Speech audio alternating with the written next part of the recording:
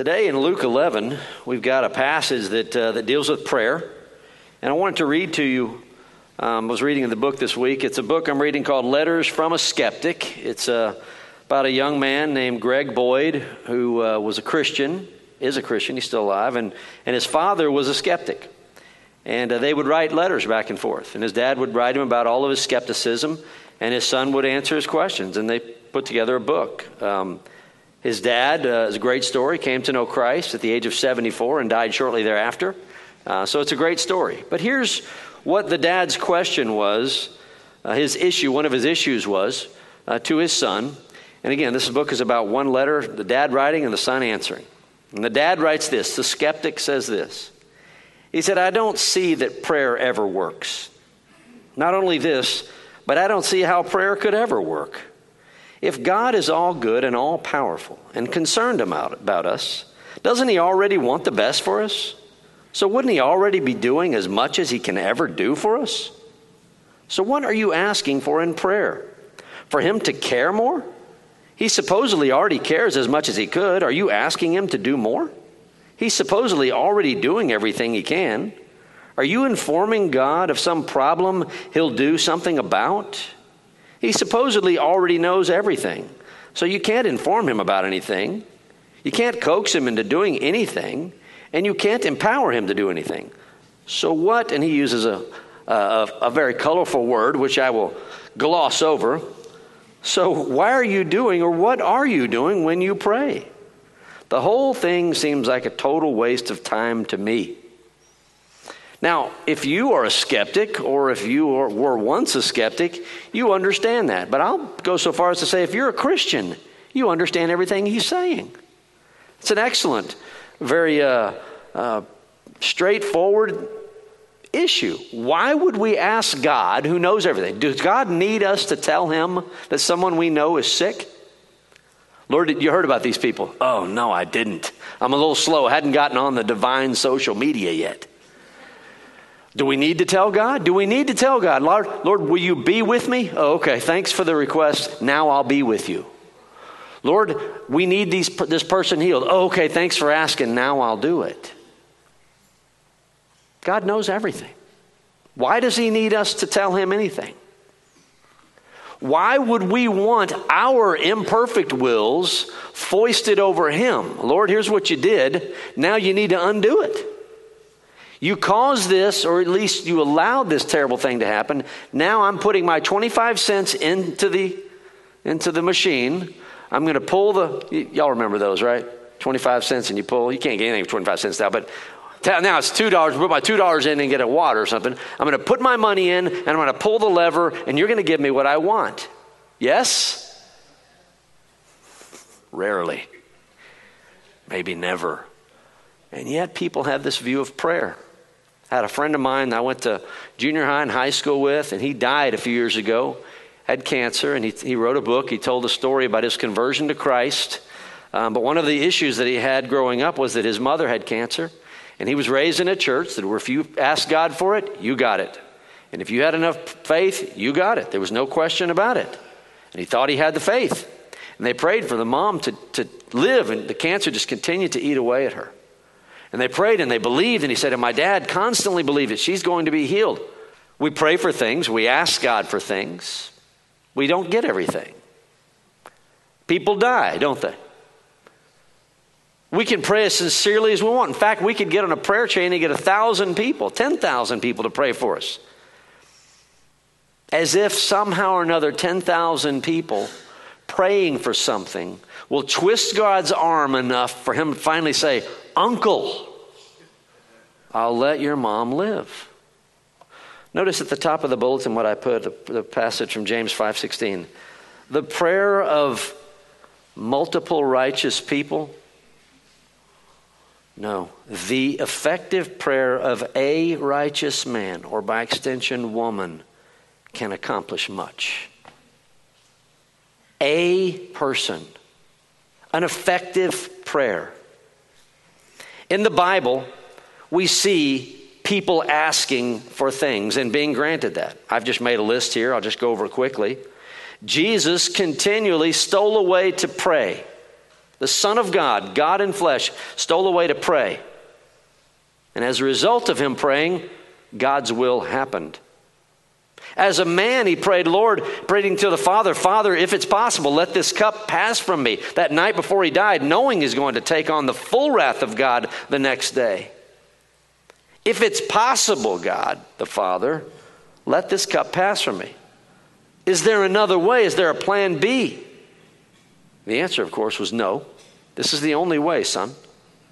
When he prayed, God's will happened. Abraham's servant prayed, and Rebekah appeared and married his son Isaac. Jacob prayed, and Esau, his twin brother's anger abated. Moses prayed, and Amalek, the kingdom of Amalek, was struck. And when Moses prayed, the people of Israel were forgiven. Hannah prayed, this young woman who was barren, and Samuel came through her womb. Isaiah and Hezekiah prayed, the prophet and the king, and 185,000 Assyrians that surrounded the city died. Elijah prayed, and there were 3 years of drought. He prayed again, and the rains came. You see, true prayer centers on the will of God, not our own pleasures. Lord, I don't want my mom to die.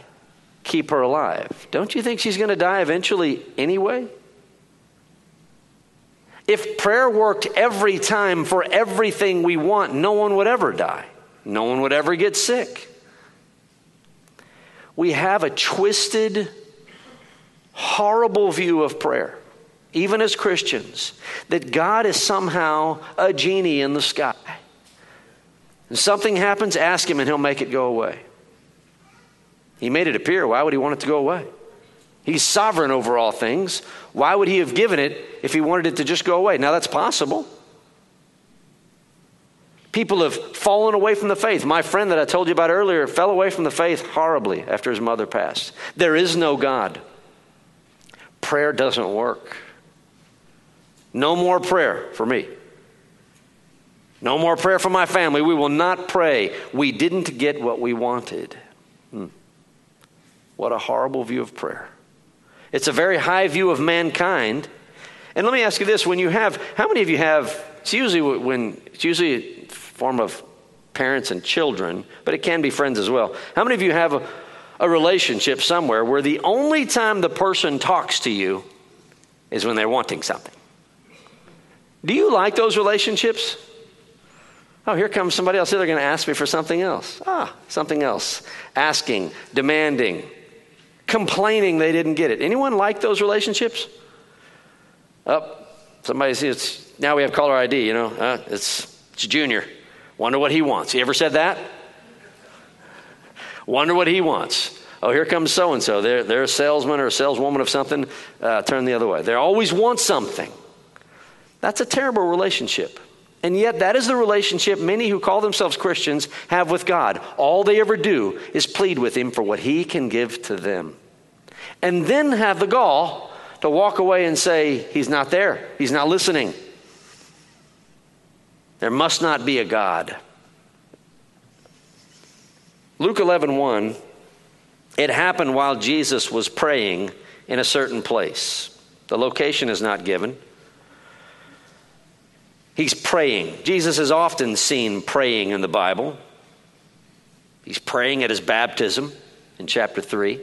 He's praying right before he appoints the 12 who would become the apostles. He's praying. The Son of God prays. If we saw a Bible without Jesus praying, we would understand that. Well, he's God. Who is he praying to? God the Son is praying to God the Father.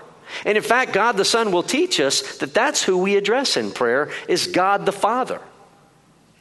We might pray to Jesus, Lord Jesus, help this. I don't think that's wrong per se, but in the model prayer we have the Son of God telling us to address God the Father. You ever hear someone close their prayer, in Jesus' name?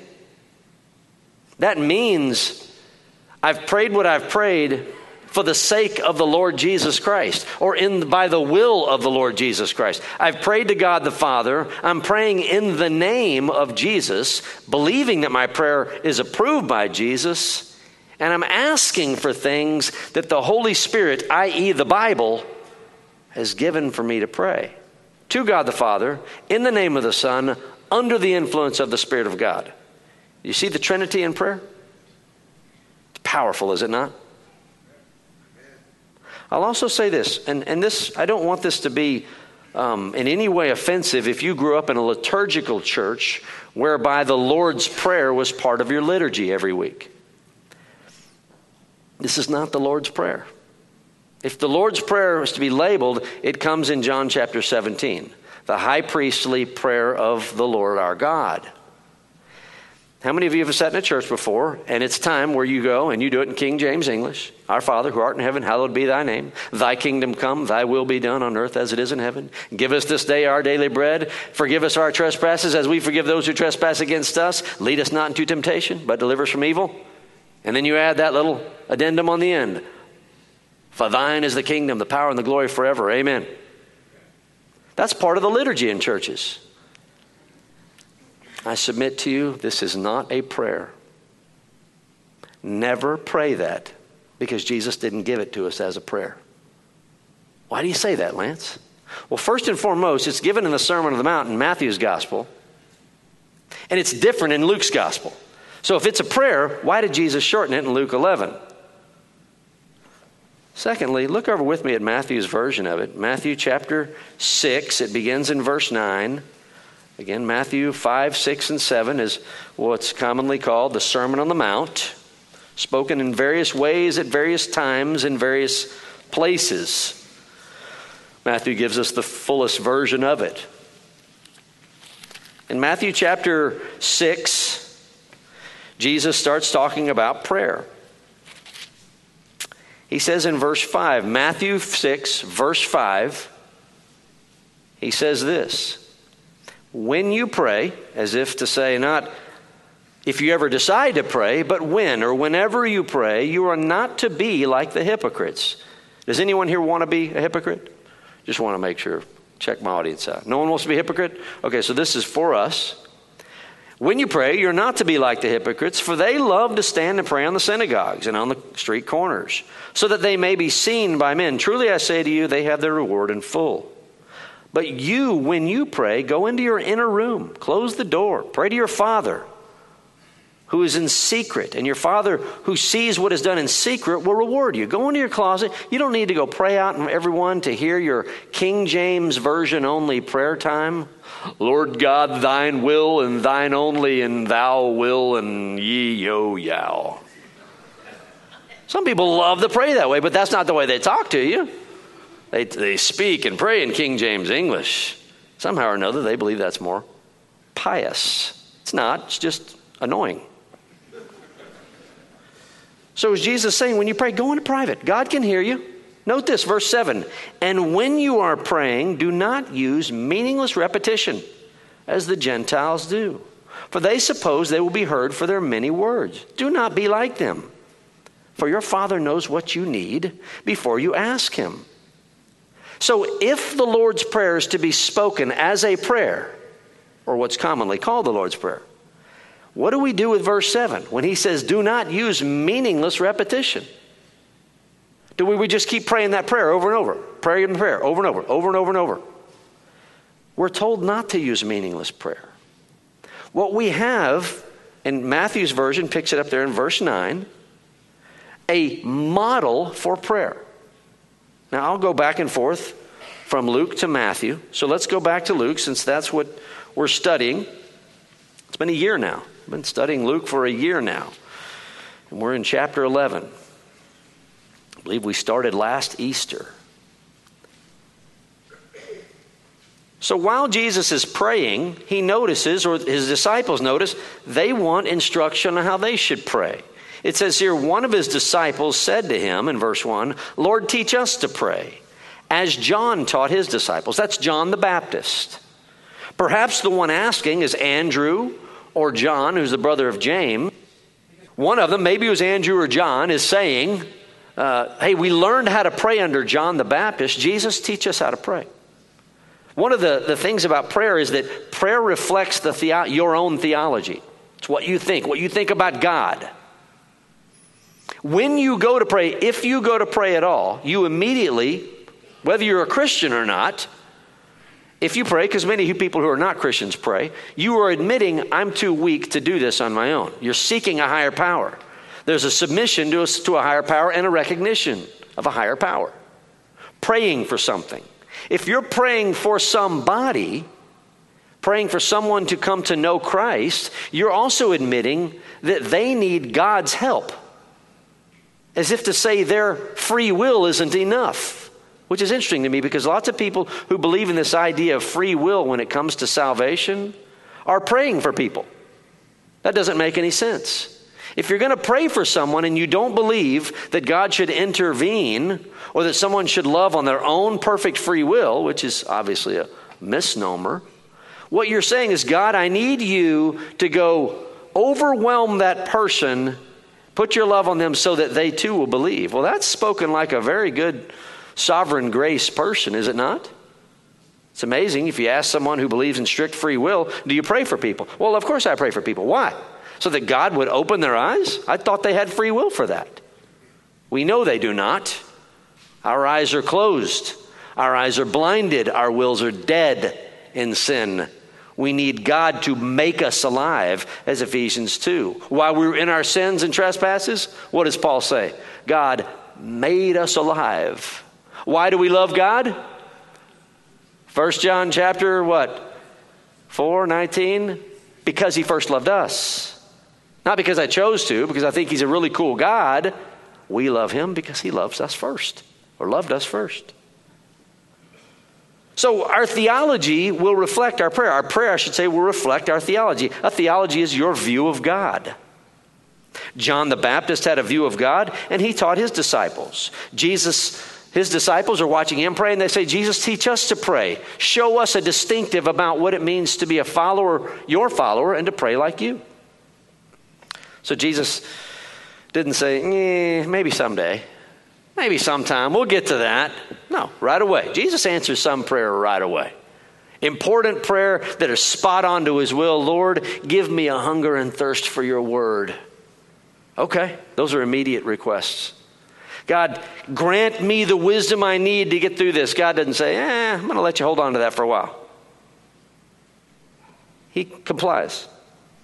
Verse 2, and he said to them, when you pray, again, you've got this assuming you are praying. When you pray, whenever you pray, and at all times when you pray, when you are recognizing that you are inferior, that you are weak and can do nothing, whenever you recognize you need that, as a skeptic would call it, a crutch. That's what skeptics call, atheists call those of us who pray. Oh, God's a crutch. Yeah, he's a crutch. I can't stand on my own 2 feet. In fact, I don't even have my own 2 feet without God having given those to me in the first place. I must have that crutch. I'm all in for the crutch. God is my crutch. I praise God for God. Yes? Just want to make sure you're with me. When you recognize that crutch you need, when you pray, say this. And I want you to note that every, except one, the lead us into temptation is not, but every phrase here that Jesus says, when he says, here's how you pray, he lists it in the Greek text as an aorist imperative. Now, you may not know what an aorist tense is in Greek, but a Greek aorist tense speaks of a past tense action, but of urgency. When it's an aorist tense is mixed with an imperative, which is a command, it speaks of urgency. Urgency. But isn't it interesting that Jesus teaches us to pray to God the Father in a command? Lord, here's what I need. And I politely command you to give these things. When we pray according to this model, you can be so bold as to command God to do it. When you pray, say this, Father. There it is, Father. In Greek, it's pater, P-A-T-E-R. Jesus no doubt spoke Aramaic to his disciples, and he would have used the word Abba, which is a very deeply affectionate term for daddy. Abba. That's who we address. God, unknown God, faraway God, no. Hey, Dad. I love it when my son calls me Dad. Dad. I think it's a sacred name. I loved calling my dad Dad before he passed away. Dad. The last thing he said to me, I'm going to get through this without a cry or anything. The last thing he said to me, he knew he was about to go. And he tried to muster up the courage, the strength to tell me for the final time how much he loved me. And he tried to do it, and he was just groaning. I said, Dad, that was the last time I said it with him alive. Dad, I know. You've told me 1,000 times over the course of my life, don't waste your energy. I know, Dad. I know, Dad. Last time I said that word to him while he was alive. It's a great word, isn't it? Dad. That's who our Father is. Abba, Dad, or Daddy, if you will. Father. That's who we address in prayer. Father. It's very important that we know that. He's not a mother. God is always listed as a male. Always in the Bible. He is the creator of all things. Who else are you going to go to? Everything or everyone else you can concoct is inferior. Father. Here's the command. Hallowed be your name. Now, of course, Matthew inserts the phrase, our Father who is in heaven. Luke shortens it and just says, here's how you do it. And Jesus would not have said it here. He said it in the Sermon on the Mount. Here's more of a personal explanation to his disciples. Guys, you want to know how to pray? First of all, address the Father and tell him, hallowed be your name. That word hallowed means holy. Lord, Father, your name is holy. In fact, it's a command. It's not the prayer saying, Lord, you're great and awesome. Literally, it says, Father, let your name be held high, holy. If you want to say it the opposite way, you could say, Lord, stop letting your name be blasphemed. Stop. We live in a world where it happens every day, everywhere we go. Lord, stop. Stop letting it happen. And that's a good prayer to pray, but let it begin with you. Lord, stop letting me fail to sanctify your name. Father, hallowed be what? Your name. The name of God, the personal name of God, which encompasses the entire Trinity, is Yahweh, expressed in Hebrew as what's called the Tetragrammaton. 4 letters, YHWH. Yahweh. We believe it's pronounced Yahweh, sometimes rendered Jehovah. Yahweh. Yahweh's name is great. You know the commandment, do not take the name of the Lord your God in vain, which is to say to take it in some loose way. If you're going to say God's name, talk to God. But he's not a punchline. He's certainly not to be added to a curse word when we get angry or smash a finger. God's name is holy. And by the way, as Christians, we have adopted his name. We have within our very designation Christian, Christ, little Christ. Our very life goes around and is a testimony to the name of God.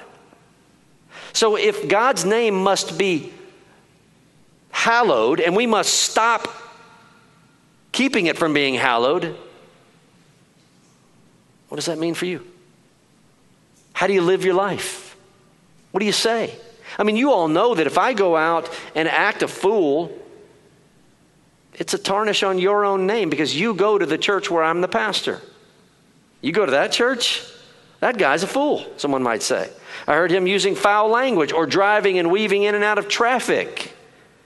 What kind of a guy is that? You ever see somebody, the names on the side of the truck? You go down Interstate 45 and you see the J.B. Hunt. That's on most of the trucks that go back and forth. It always say, how's my driving? Well, my driving, the person who's driving the truck is a reflection on the company. You ever own a company and one of your employees does something that makes your entire company somehow dirties the name? How are we acting that might dirty or belittle the name of God? Father, let your name, your holy name, be hallowed. Stop allowing it to be slandered. When you have the highest view of God and his name, everything flows from it. If your life is a mess, If you're wondering why God doesn't answer your prayers, you probably don't know God. You might just call him God. That's like God calling us, hey, human. Hey, you that I made. His name is Yahweh, but we know him even more personally through the man Jesus of Nazareth. We know him. He's our Savior, our Lord, even our friend. Do we want to slander his name? The first part of prayer begins with an address to the Father. Let your name be hallowed, and let it begin with my life. As I said earlier, Matthew inserts the phrase, our Father who art in heaven. I have a dad who lived on the earth for my first 50 years. And now it would be my dad who is in heaven, but I don't address him. Hey, Dad, up in heaven? No, my real dad is God the Father. God the Father is distinct from my dad. Even though my dad lives there with him, having come to know Christ, he's distinct from all others in that he dwells. As 1 Timothy 6:16 says, he dwells in unapproachable light. Unapproachable light. He is so holy. The Apostle Paul in 2 Corinthians chapter 12 says that I ascended into the third heaven, not the sky over the earth, not space outside of the earth. I ascended into the third heaven where God himself dwells in unapproachable light, Paul says. And he said, I saw things I was forbidden to speak about. And so he didn't. That's where our God dwells. He's not our buddy. He's not our pal. He is a holy God, and our prayer to him is, Lord, let your name be held high. Let it begin with me. Cease to allow it to be ridiculed in society. And by the way, he will.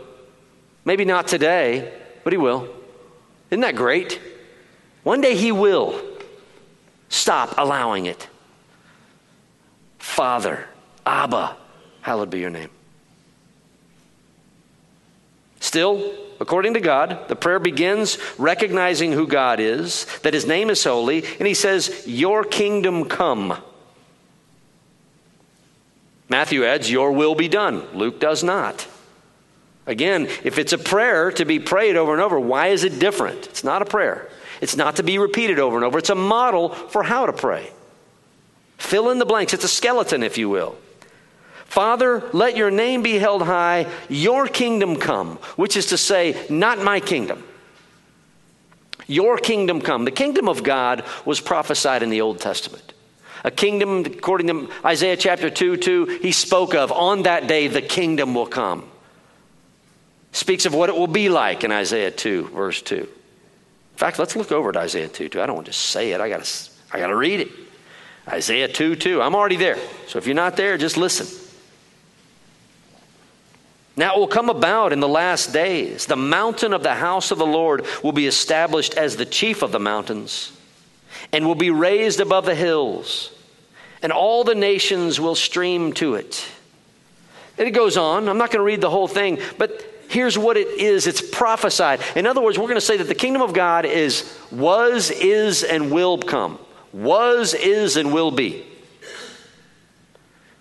If you go over to the right from Isaiah, if you got over there, we don't want to waste your space. You're going to go over to Jeremiah, Ezekiel, and you'll pass over into Lamentations briefly, and then you'll get to Daniel. Go to Daniel chapter 7, one of my favorite passages. I read it often when I preach. I recognize that, but it's the future. Daniel chapter 7, verses 13 and 14. Daniel speaking, or I should say Isaiah spoke around 700 BC. Daniel is writing this around 550 BC. Daniel 7:13. Daniel says, I kept looking in the night visions, and behold, with the clouds of heaven, one like a son of man was coming. 550 BC. Jesus comes later and says, I am that son of man. Daniel sees him before. One like a son of man was coming, and he came up to the Ancient of Days. Son of man is God the Son. Ancient of Days is God the Father. The Son of God approaching God the Father, and was presented before him. And to him, that is the Son of Man, was given dominion, glory, and a kingdom, that all the peoples, nations, and men of every language might serve him. His dominion is an everlasting dominion, which will not pass away. His kingdom is one which will not be destroyed. The kingdom of God was prophesied. When we get to the Gospels, Jesus of Nazareth comes on the scene, and he says things like in Luke chapter 9 and in Matthew 10, he sends the 12 out, and he says, here's your message. Go out and tell them this phrase, the kingdom of God is upon you. The kingdom of God is at hand. Tell them the kingdom of God is at hand, because the king, the Son of Man, prophesied in Daniel and Isaiah. That king, Son of Man, is here, came in the first century. So the kingdom of God was prophesied. It is. And Jesus says in Luke 17, the kingdom of heaven is in your midst. The kingdom of God is here. If the king came to the earth, then the kingdom of God is here. And as the kingdom of God has grown, it has grown since the days of Christ. People are added to the belief, to the faith. Someone comes to know Jesus, the kingdom of God grows. Jesus gave us the Spirit of God within us. When we believe in his name, the kingdom of God is within us. So it was prophesied, it is now in a form, and it will be in its final form in the future. That's the prayer. You want to see what it looks like in the future? Turn over with me to Revelation. Do I need to tell you how to get to Revelation? I don't know how to find Revelations, but I know where the book of Revelation is. Look over at Revelation chapter 11. This is all in the context of thy kingdom come. It's a command. Lord, send your kingdom. A command. Lord, I got a request for you. Send your kingdom. It's a command. Yes, I'm commanding you. This is what happens when, in Revelation chapter 11, when the seventh trumpet is blown. Verse 15, and the seventh angel sounded. I'm in Revelation 11:15. The seventh angel sounded, and there were loud voices in heaven saying, the kingdom of the world has become the kingdom of our Lord and of his Christ, and he will reign forever and ever. That's what Daniel said he would do. But Jesus said the kingdom was with him when he came here the first time. And in the future, he will reign forever and ever. Turn over, stay in Revelation. Just move over to chapter 19. Let's get the fuller version of it. Revelation 19. Beginning in verse 11. The Apostle John is giving us firsthand account. He said, and I saw heaven opened, and behold, a white horse. And he who sat on it, who rides a white horse?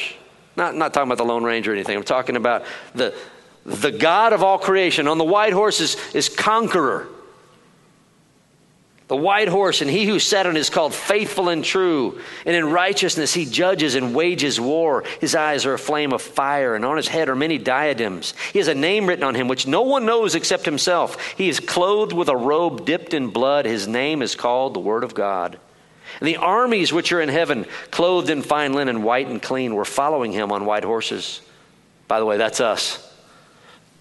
From his mouth comes a sharp sword, so that with it he may strike down the nations. So picture Jesus returning with the armies of heaven, that raptured church, all of those who have died prior, who are in faith, love the Lord God, coming back. And while we come back with the Lord God, this second coming as the kingdom descends, we watch Jesus in verse 15. From his mouth comes a sharp sword, so that with it he may strike down the nations, and he will rule them with a rod of iron. And he treads on the winepress of the fierce wrath of God the Almighty. And on his robe and on his thigh was a name written, King of Kings, Lord of Lords. John says, I saw an angel standing in the sun, and he cried out with a loud voice, saying to all the birds which fly in mid-heaven, come, assemble for the great supper of God. What's their supper? Those who refuse to receive Christ before his second coming. It's people. These birds eat. Birds of carrion, verse 18, so that you may eat the flesh of kings and the flesh of commanders, the flesh of mighty men and the flesh of horses and of those who sit on them, and the flesh of all men, both free men and slaves, small and great. And then we see the fate of the beast and the kings of the earth. Verse 19, I saw the beast and of the kings of the earth and their armies assembled to make war against him who sat on the horse and against his army. And Jesus seized him and said, done, you're done. That's what happens at the second coming when the kingdom of God, which is now in a form, comes in the future. How does that relate to prayer? Pray for it. Demand it. God, I know I've got a good life. Thank you. I'm not complaining here. I've got some wonderful things. My bills are paid. I got a few extra bucks. I can afford to put gas in my car and another meal and maybe a dessert and add a Coke with dinner. Maybe you can afford a lot more than that. I've got it good. But Lord, I'll never have it as good as when your kingdom comes. Send it. Thy kingdom come. Which is essentially saying, thy will be done. He doesn't need to say thy will be done, because that is his will. Here's how you get everything you want in prayer. Are you listening? Here's how you get everything you want in prayer. Pray for God's will. If it's God's will, pray for it. Lord, I'm in agreement with your will. Do it. Do it. And don't you like people to agree with you? I love people that agree with me. You agree with me, you're my friend. You're the same way. I mean, it's a sin, but yeah. Do I like yes men and yes people? Yeah, sure. Everybody that agrees with me. Yep. Especially the people that say amen when I'm preaching. Hey, I like those people. There you go. Giddy up. There's a friend. I don't know who it was, but that's a friend. You know how it feels when people agree with you, or you present this idea and they go, that's a great idea. Spouses never say that, so don't ever expect it. But no, that's a joke, of course. My wife is constantly saying, great idea, Lance. You're so smart. I lie like a cheap carpet. That's how I lie. But when you're agreeing with someone, you're affirming them. God has told us his will, and now we, in conformity with his will, Lord, my mom is dying of cancer. You know my heart, Lord. I want her to live. I would love for her to live. I would love for her to get up out of bed. And the picture of death she is right now, I'll picture it with my own dad. The picture of death that my dad had all over him before he passed. The fact that he could not walk or even go to the bathroom on his own. Lord, I would love for my dad to live another day. I would love for your miracle to just transform my dad. And then he and I get up and go to the golf course tomorrow in our golf cart. And people say, Dave, what happened to you? The Lord healed me. That would be awesome, God. And we could give glory to you, and Dad and I could play another game of golf. That's what I want. In the name of Jesus, will you give me that? Well, the answer was no. And I'm fine with that. I'm okay with that. I miss my dad. Many of you have lost people you love. God, nevertheless, not my will, but yours. And God said, thanks, Lance. I'm choosing my option. Because, Lance, your dad's going to die one day anyway. I'm going to bring him to be with me. That's the good news.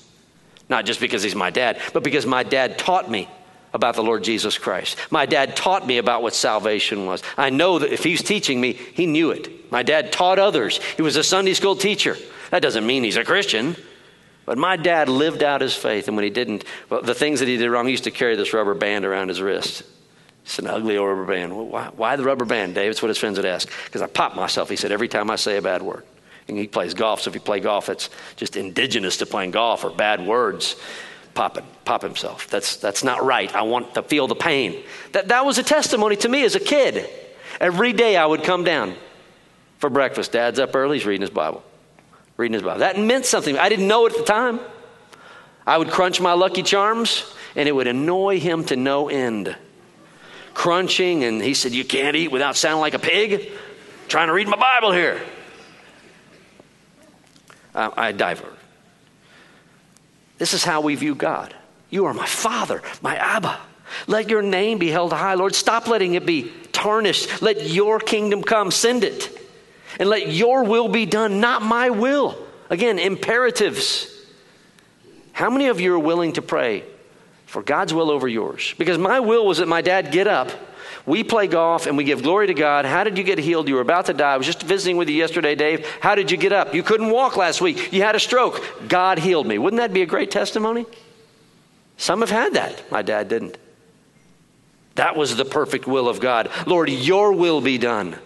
Pray as Jesus prayed in the garden. Lord, Father, if it be possible, let this cup pass from me. And what did he follow it up with? Nevertheless, not my will, but yours. So here's what you do. Here's how you pray. Lord, here's what I want. You could tell God anything. You know that? You might as well say it. He knows what you're thinking.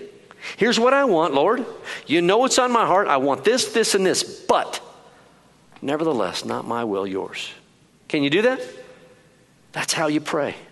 So that when God doesn't, you give him the glory. That his will, he's the higher being. He knows all. We don't. Obviously, what happened was what God wanted. Your kingdom come. And then after we've praised God and we've told God according to his name, we get to pray for ourselves. Petitioning. Give us each day our daily bread. Notice what it doesn't say. By the way, this also is an imperative. You can tell God and command God, give us today what we need. But what it doesn't say is, Lord, help us to store up enough to retire by age 55. Do you want to retire at 55? Then ask God for it. There's nothing wrong with it per se, but God may say no. No. The model for prayer is not praying about accumulating everything you must have. A new car, a new house, bigger cars. It's about saying, Lord, just give us each day what we need. The man in Proverbs 30, it's not Solomon. He prays that God would give him not too much. Don't give me too much, Lord. If you give me too much, I'll forget about you. If you give me too little, I might blaspheme your name and steal to get what I need. Just give me what I need. It's hard to pray that, isn't it? I mean, we don't need to pray that prayer at all. Most of us in here, in fact, all of us probably, don't need to pray that prayer at all for at least another month. Because God's already stocked our pantries with enough food for at least a month. We don't even need to pray for daily bread, do we? It's already there. We never pray for daily bread. Unless you're a college student, maybe, trying to make it on your own. Or just give us some ramen noodles, just something. Empty carbs would be fine. I prayed that, believe me. The food was so bad at one of the schools I went to, it's just some bean dip, Lord, it would be great. Don't even need the chips. Sticking the fingers in, and bringing it to the mouth. The prayer, the model for prayer is not to pray for a great future. It's to pray, Lord, give me what I need for the day. If you prayed at the beginning of your day, you're praying for that food for the day. If you prayed at the end of your day, you're praying for that food for the next day. Lord, tomorrow's tomorrow. Give me enough for tomorrow. It's a simple prayer. And forgive us our sins. Another command. Now, you might have heard me say on occasion, as Christians, I don't think we ever need to ask God to forgive us of our sins. And I stand by that. As Christians, I'm not saying you can't. As Christians, we are forgiven. We don't need to ask God to be forgiven. The blood of Christ continues to wash away our sins. Thank you. Thank you, friends, countrymen. The rest of you, I don't know if you understand. You see, when Jesus died on the cross, he made atonement for all those who would believe on him. And so those of us who believe on him or in him, the blood that he shed washes away not only all of our sins from the past, our original sin, the plague, the cancer within our soul, it's washed away, but it washes away all the effects of that cancer. What we've done in the past, what we do now, and what we will do in the future. We don't need to say, God, forgive us. But wait a minute, Lance, the model prayer says, and forgive us of our sins. It does, but note the caveat. For we ourselves also forgive everyone who is indebted to us. I think what the model prayer is saying, I believe it firmly, and it's not that it's wrong to ask for forgiveness of sins. It's definitely right to confess our sins. Lord, here's what I did. I know you know it, but here's what I did. It's therapeutic to go over. Here's what I did. Here's why I think I did it. Maybe it's to a person, maybe it's in prayer. But the forgiving of our sins is essentially saying, Lord, because I've forgiven everyone who's indebted to me, I know you've forgiven me. Stay with me. I know we're a long ways into this and you might be tuning out. Please stay tuned. This is huge. It's not about God forgive me of my original sin. It's not about God forgive me for that sin which Adam and Eve gave me, that plague on my soul. This is about the forgiveness that we need to show to those who have offended us in order to receive the forgiveness God provides, in order to restore our fellowship with God. You see, let me separate this. We are born in sin. That's our cancer. That's the plague of our souls. When we believe in Jesus, the penalty for that sin we were born in is wiped away. We were born in sin. Jesus wiped away the penalty for that sin when we believe in him. But we keep sinning. When we sin, we confess those sins. Lord, I did this, I did that, I said this, I said that. I know it and you know it. Lord, I just want to get it out in the open and let you know that I know, so that we can restore our relationship. In order to help you understand that, think of it in terms of your friendships, your marriage. If you're like me, you've said some insensitive things to your spouse. Insensitive things hurt. And when you hurt someone that you love and that loves you, until you go to that person and say, my love, I said something that I shouldn't have said. It doesn't matter the reason. I said something harsh, something mean. I was in a bad mood. Whatever your lame excuse was, you were confessing. Here's what I did and here's what I said. I'm asking you to forgive me. I want you to know this is what I did or said. Is that relationship at that point better than if you hadn't done that? My spouse loves me unconditionally, I believe. And she's going to love me even if I've said something and I feel like maybe you've said something and you go, I'm not going to apologize for that. She deserved it. It was true, was it not? Wag that head back and forth. You got to add that to it. Your relationship is cold. Maybe it's a friend. It's cold. You might owe money. They know you owe money. You know that you owe them money. Until you recognize it, bring it out in the open, that relationship remains cold. Get it out. Say, dear, I'm sorry. Friend, I'm sorry. I know I owe you $150. I know I owe you $50,000. I know it. It tears me up that I owe that to you and I can't pay you. It tears me up that I said this about you. I want you to know that I know and that you know and that please forgive me. When you've done that, that's when you say, Lord, forgive me my sins. I know that you've forgiven me because I've forgiven the others. Restore my relationship with you, God, as I've restored my relationship with others. But if you are one of those pig-headed people, that someone has done you wrong, and you say, I will never forgive you, God help you. You are in worse shape than anyone on the planet, especially if you call yourself a Christian. Your sins from beginning to end have been wiped away, wiped clean, and you have the gall not to forgive someone who called you a name, who owes you however much money they owe you? Jesus wiped away our everything that we owe. That's what sin is. It's a debt. In fact, Matthew's gospel says, forgive us our debts. A debt is something owed. We owe. And Jesus paid the penalty. He paid the fine. It's paid for. You don't owe anything now. That's why you don't have to say, God, forgive me. God's already said, I paid that alone. I've already paid all of that. But when you confess it to God, you restore your relationship with God. This comes from 1 John chapter 1, verses 5 to 10. We confess our sins. And we know that when we do, God is faithful and just to forgive us of our wrongdoings. He's not talking about original sin. He's talking about all the things we've done that have hindered our relationship with him. God, you know what I said. You know what I did. Friend, you know what I said. You know what I did. We're asking in the model prayer for forgiveness, for the restoration of a relationship, not only with God, but with each other. But don't even think about going to God and affirming your forgiveness if you refuse to forgive another. And I don't care what they did to you. We'll get into it later in Luke's gospel, but when the disciples asked Jesus, how many times do I forgive? Matthew 18 says 70 times 7. Didn't mean in the literal number, just over and over and over. In Luke's gospel, when we get to it, it's, hey, if he sins against you once and he does it again, he comes back, asks for forgiveness, forgive him. He goes out and does it again, comes back, asks for forgiveness, forgive him. Goes out and does it again, asks for forgiveness, forgive him. Over and over and over and over. There's never a point where Jesus says, look, after 3 or 4 times, just cut him off and stop forgiving him. Never. If Jesus keeps forgiving us, by golly, we must keep forgiving. I tell in premarital counseling, those getting married, your marriage is going to make you holy. It's either going to make you holy or it's going to make you bitter.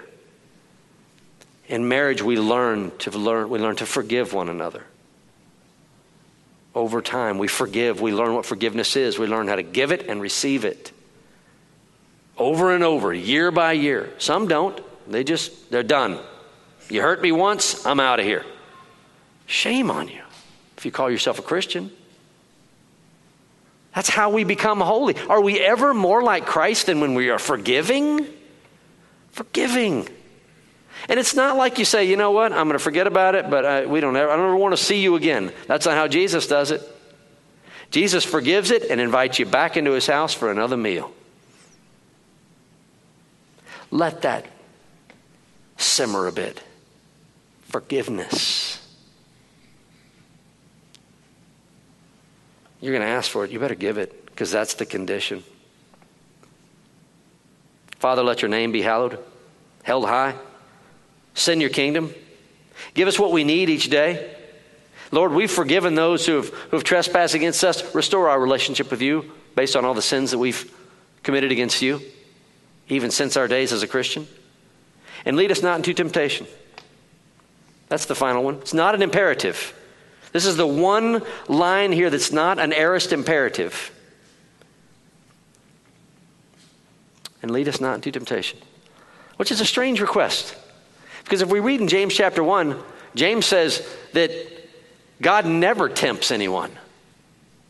I want you to know that when you read James chapter 1, beginning in verse 12, all the way down, it follows, he speaks of a test and a temptation.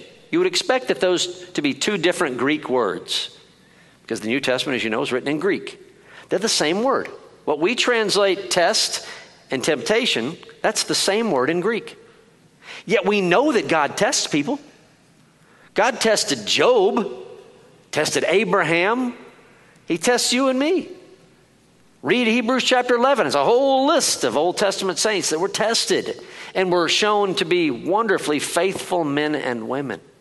God tests. He has to. If you've been through a difficult time and a trial, God's testing you. We're warned about that. I don't say warned, but we're told about that in Scripture. You're going to face trials. Endure. Stand firm.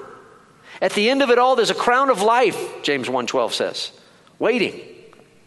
So there are tests. So we don't pray, God, spare us from the tests. And we know he doesn't tempt us, because James 1:12 and following says that God would never tempt us. So what exactly does the prayer mean? Lead us not into temptation? How many of you are worried when you're being tempted? Every hand should go up, by the way. When we fall in temptation, usually we put ourselves in that situation. Lord, I know that if I go down this road, maybe drinking is your problem. And you don't want to touch alcohol. You don't want to go near it, because if you do, you're drawn to it because all the guys are going out after the game or whatever it might be. But you know, hanging out at a bar and all the booze that's served, you're thinking I can't do that. So you're fearful that if you get in that situation, you're going to fall. Or other sins. Maybe you're given to materialism. And the worst place for you as a materialist is the mall or an Amazon app on your phone. Lord, I'm never satisfied with what I have. I always want more. And I know that if I get in the situation, I'm going to fall. The prayer is not so much that God wouldn't lead into temptation. God would never lead us into temptation. It's, Lord, when I fall into temptation by my own will, by my own weakness, don't let Satan have me. Get me out. God, it's a fearful thing. God, when I fall off the wagon, when I do what my heart tells me to do and the Spirit of God tells me not to do, when I give into it, hold me. Protect me. Are you scared of yourselves? You should be. Every one of us should be afraid of ourselves. I'm scared to death of me. I know what I'm capable of. I always watch these shows on TV, Dateline special. All Dateline is solve murders. And every time they interview someone it's the mother of someone who's committed murder or the good friend of someone who's committed murder, they always say what? They are not capable of that. They would never have done that. What? Everyone is capable of murder. Everyone is capable of adultery. Everyone is capable of lying, of living a double life. Everyone. Why, class? Because we are wretched, putrid sinners at heart. How do you not know that? A man told me recently, he said, I say around my house, he said, I'm a wretched sinner. And he said, and my son says, but Dad, I don't understand it. You don't seem like a sinner to me, which is a great observation. I walk around telling everybody I'm a sinner, but you would not see me sinning. I don't go around sinning, not with my life. No, it happens right here. It happens right here, does it not? If you can't recognize that this is a cesspool of death and adultery and filth right here, this is our problem. This is where sin comes from. This is why my body would do things that it wouldn't otherwise do. It's right here. This is wretchedly sinful. We are born with a mind that's depraved. It's selfish. It wants what it wants. It does not want God's will. But when we are rejuvenated, when we are redeemed, when God makes us alive, this changes. And we hear the Spirit of God over here and the flesh over here, and they fight. And it literally gives us a headache. I know what I need to do. I know what I want to do over here. And I know what my flesh says to do over here. Lord, when the flesh wins, hold me and protect me. Don't let me sin. Lead us not to temptation. Matthew adds, but deliver us from evil, which is literally from the evil one. Deliver us from the devil. 1 Peter 5:8 says this. For your adversary, the devil, prowls around. Think about this. I know you're tuning out. Look, I can see your heads bobbing up and down. Look at me. Your adversary, the devil. Yours, every one of yours. Your adversary, the devil, Satan, prowls around like a roaring lion. What if a roaring lion literally is prowling around you? Are you bebopping around with no concern? Our adversary, the devil, prowls around like a roaring lion seeking someone to devour. When you give in to this side, you have become a bleeding animal. And when a lion smells blood, oh, he's on you. But deliver us from the evil one. Folks, when you pray, you're not going to change God's mind. God is all powerful.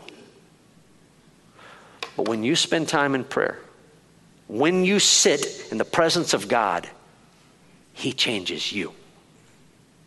Prayer is not about how we can change God. Prayer is how He can change us. The longer you sit waiting for Him to change you, well, I would just say the less you even pray.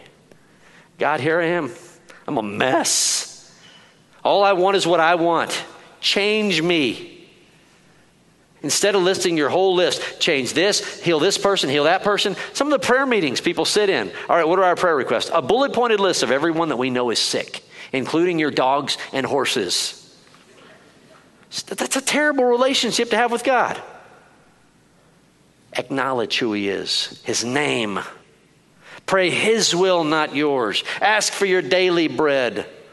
God, I've forgiven, and therefore I know You've forgiven me and restored our relationship. Don't let this side, this flesh-eating fungus that dominates me, don't let it get me. But hold me and protect me. You know how to pray now. Now go and pray. Let me close this. Lord, convict us that there is a way to talk to you. There's a way for the prayer closet, and there's a way for public prayer. You are our Father. Our Father in the sense that we know Jesus Christ our Lord. Lord, let your name be held high. Stop letting our own lives tarnish it. Let your will be done. And Lord, send your kingdom. That's your will. You're going to do it. Do it now. And in the time it takes to send it, may we be found faithful. Give us what we need, all we need, just what we need. May we trim off the fat of all the things we pray for and just thank you for what our daily needs are.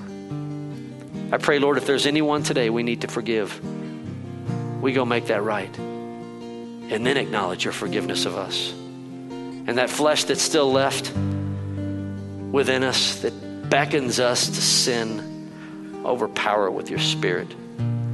Lead us not to temptation. Deliver us from the evil one, Lord. If he's prowling around to have us, don't let him have us.